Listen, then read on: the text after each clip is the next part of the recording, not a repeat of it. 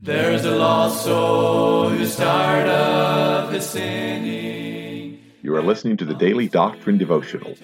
This is a daily podcast designed to teach and preach Bible doctrine each weekday throughout the year. This is Evangelist Tim McVeigh asking you to please let others know about this podcast so that they can subscribe or tune in each weekday. At the end of the podcast, we will provide you with subscription information as well as contact information for our ministry. Thank you for listening, and we pray that the Lord will help each of us as we study and preach the Word of God. And the saints all with gladness are singing the glorious song of the redeemed, song of the redeemed. Thank you once again for tuning to the podcast. This is our Wednesday edition of the podcast. We certainly are thankful for the work of God that He's doing in our lives in these days. We are still here in Shingle House, Pennsylvania. We're at the Grace Bible Independent Baptist Church, and we've had good services so far. We thank God for that. And I'd like to say this, that the fire has not fallen. And we thank God for that. Last time the fire fell, the prophets of Baal were consumed by that fire and they were burned up. And so we're not looking for the fire to fall. We're not looking for a baptism of fire. If there's a baptism of fire, we're all damned. And so we're not looking for that either. What we are looking for is we're looking for that rustling in the mulberry bushes. We're listening for that still small voice. We're waiting for that wind from heaven to blow. And that is in the person of Jesus Christ, that He might make an appearance to us. And again, it's not going to be a fleshly appearance. It's not going to be a bodily appearance. It's going to be by the Word of God. And that's what we're looking for this week, that the Word of God might go forth and it might please the Lord to dwell with us and to visit with us and to visit with us in His Spirit. We thank God for that. We are looking for the things of God. We're looking for what God is going to do. We still got 3 more nights, tonight, tomorrow, and of course Friday. We would love for you to be here, love for you to attend if you're able. We've had some folks that have reached out to us and they've either been listening online, and I know the services are available after the fact on YouTube at the Grace Bible Independent Baptist Church website, or they're also available online at onesoulatime.net, and that's usually going to be a day or 2 later. And so I hope you're able to listen. And if you're not able to be with us, you can listen to the services. And we always like to talk about onesoulatime.net. It's a great treasury, if you will, of preaching. Many, many different preachers on there, tremendous messages. And if you just need something to satisfy your soul, there's no greater place to go to hear preaching. We thank God for that. And I mean that with all sincerity, not because I'm on there, certainly, because it's just great preaching on that website. We're going to be back in Job 19 today. And before I go too far in this, I want to simply say this. There is a passage I do not fully understand. There's a passage, I look at that body of death, and I look at that soul of Jesus Christ, and I see those skin worms, and that's interesting that He talks about that. And I don't believe that that's His physical body there, because I believe His physical body went to the grave and saw no corruption. But what He speaks of there, and He says this again in verse 26, and though after my skin worms destroy this body. And that's not His, doesn't say His flesh. It says His body there, but yet in my flesh I shall see God. And I believe that's the worm that we spoke of the other day. I believe that's the worms, that they die not. And I believe that's what He's speaking of. I believe that's the soul of Jesus Christ. And that's something I just have to contend with, something I just want to get out in the front. That way I can preach this without hesitation, run right through this. But as we go into verse 19, again, that's where we kind of left off the other day. All my inward friends abhorred me, and they whom I loved turned against me. Then verse 20, Job goes back into that role of prophet again. He says, my bone cleaveth to my skin and to my flesh, and I am escaped with the skin of my teeth. And so again, he reverts into the role of that prophet. We see this one that is suffering. We see this one that has been made an offering. We see a sacrifice here. We see so many characteristics of Jesus Christ. But Job says more things that really give weight to that. He says, my bone cleaveth to my skin, to my flesh, and I am escaped with the skin of my teeth. Have pity upon me. Have pity upon me, O ye my friends, for the hand of God has touched me. And so again, Job could he be speaking of himself? Yes, he could. But can I say to you, he's also speaking on behalf of Jesus Christ.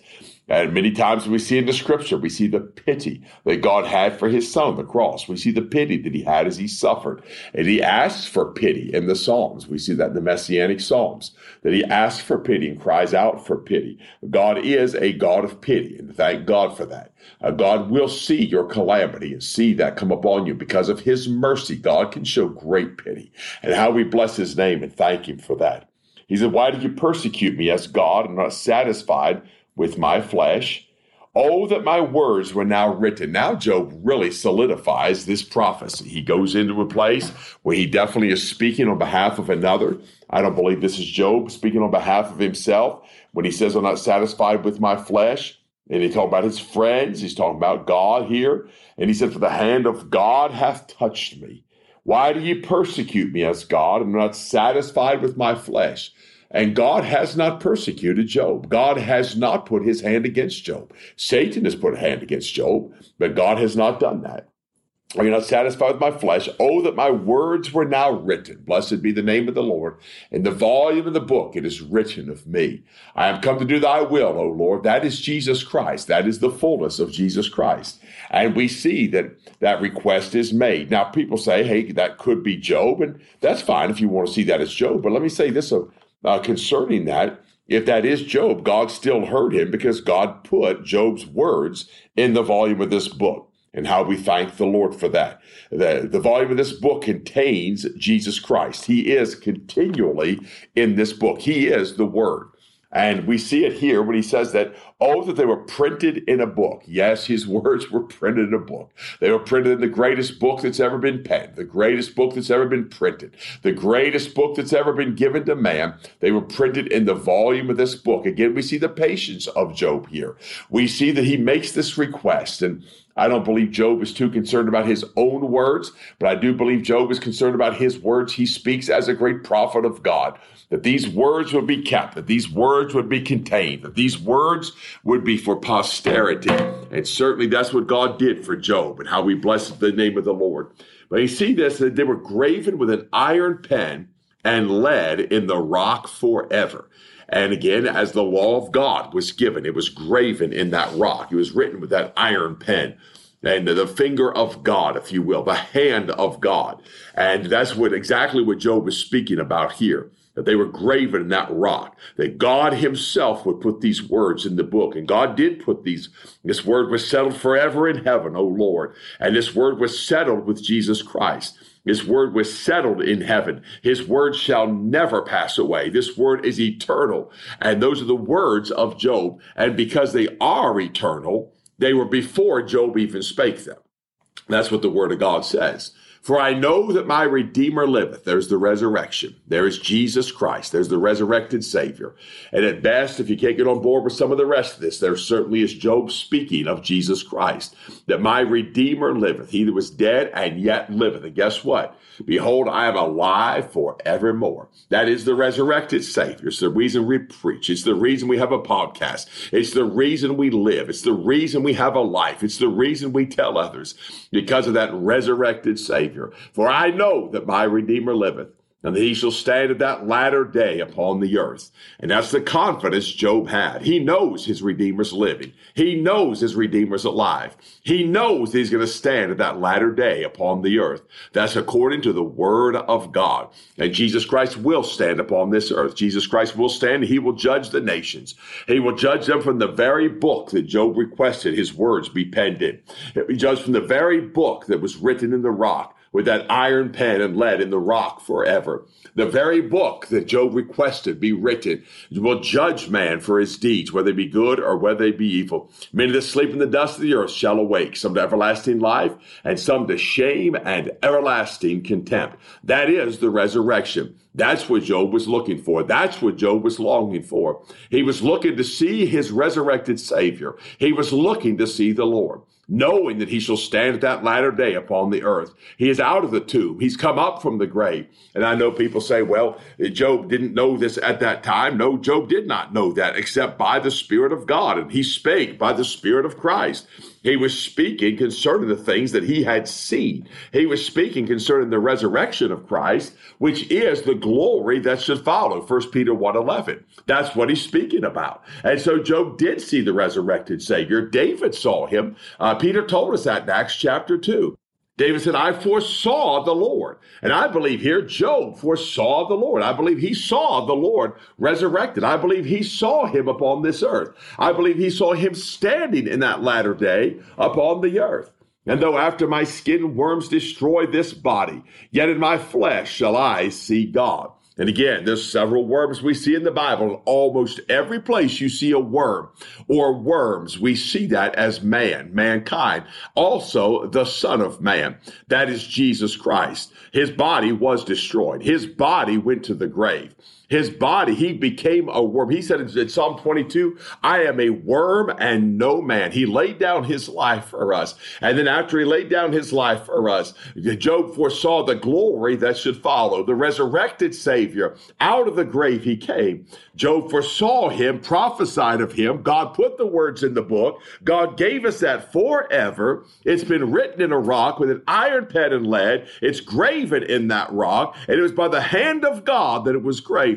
Then Job said this, whom I shall see for myself, and mine eyes shall behold, and not another, though my reins be consumed within me. Again, that is the resurrected Savior. Those reins, that picture, the inward, that picture of the soul, that picture of the internal, the ways of man. And he speaks, they be consumed within me. He said, yet in my flesh I shall see God. Blessed be the name of the Lord, whom I shall see for myself. It's not going to have to take somebody else's word for it. I personally am not going to have to take somebody else's word for it. In my flesh I shall see God. Why? I also will be bodily resurrected. I also will come out of the grave. Why? I've been saved by the good grace of God, and I'm prepared to meet God. The Word of God told us this over there in 2 Thessalonians, and of course, Apostle Paul spoke of these things and preached these things. And this is what he said, and we have confidence in the Lord touching you, that you would both do and will do the things which we command you. And the Lord direct your hearts into the love of God and into the patient waiting for Christ. There are those that are patiently waiting for Jesus Christ. There are those like Simeon in the temple waiting to see the Lord's Christ. And how we thank God for that. For this we say unto you in 1 Thessalonians 4:15, by the word of the Lord. And what is the word of the Lord? It's what Job spake of, that we which are alive and remain unto the coming of the Lord. That's what we're patiently waiting for. He said, shall not prevent them which are asleep. For the Lord himself shall descend from heaven with a shout, with the voice of the archangel, with the trump of God. The dead in Christ shall rise first. Then we which are alive and remain shall be caught up together with them in the clouds. That's bodily. Our body is coming out of the grave. That is the bodily resurrection of the saints to meet a bodily resurrected Savior, to meet the Lord in the air, and so shall we ever be with the Lord. And then he said, wherefore comfort one another with these words. That is the promise of God. That is the promise of what Job is speaking. That's an Old Testament doctrine that never changes into the New Testament. What is that? Whom I shall see for myself, the bodily resurrection of Job, and mine eyes shall behold. He will see Jesus Christ in all of his glory, and not another, though my reins be consumed within me. And so when the body goes to the grave, when Job's body goes to the grave, it is in the hope of the resurrection. And to be absent from the body is to be present with the Lord. That's a modern day New Testament verse we believe and we cling to. We know that the saints of God are with the Lord, but that body rests in hope. We know that body is in rest in hope of the resurrection. But ye should say, why persecute we him? Seeing the root of the matter is found in me. And then Job finishes this prophecy with this great verse in verse 29. Be ye afraid of the sword, for wrath bringeth the punishments of the sword, that ye may know there is a judgment. And I believe that sword is the sword of his mouth, the word of God. I believe that which was graven in that rock with that iron pen, and let in the rock forever. That is the sword of the mouth of Jesus Christ. He will judge. He will judge as a resurrected Savior. He will judge as God himself, because he is God himself, and he will judge these matters by the word of God. Therefore, prepare to meet thy God, O Israel. You and I today need to be prepared to meet the Lord. If you're listening to the podcast, you need to make your calling and election sure. You are commanded by the Lord himself to examine yourself whether ye be in the faith. And I do pray that in light of the resurrection, in light of the prophecy of the resurrected Savior, the imminent return of the Lord Jesus Christ, we do hope and pray anyone listening to this podcast will prepare themselves to meet God. Have a great day. Lord willing, we'll be back on here tomorrow. There's a lost soul who's tired of his sinning, and he longs to return to the Lord as he cries for forgiveness and mercy. God is waiting. You have been listening to the Daily Doctrine Podcast with Evangelist Tim McVeigh. For correspondence, please contact us through our website and someevangelists.com, and use the contact form to connect with us. You may also subscribe to the podcast through our website, or search for Daily Doctrine Evangelist Tim McVeigh on iTunes, Google Podcasts, Spotify, Audible, or Amazon. To write to us, please use our church address, which is Manasseh Community Baptist Church, 70 Back Hollow Road, Blaine, Pennsylvania, 17006. Thank you for listening, and we pray that the Lord will help each of us as we study and preach the Word of God. Don't forget to subscribe and tune in tomorrow.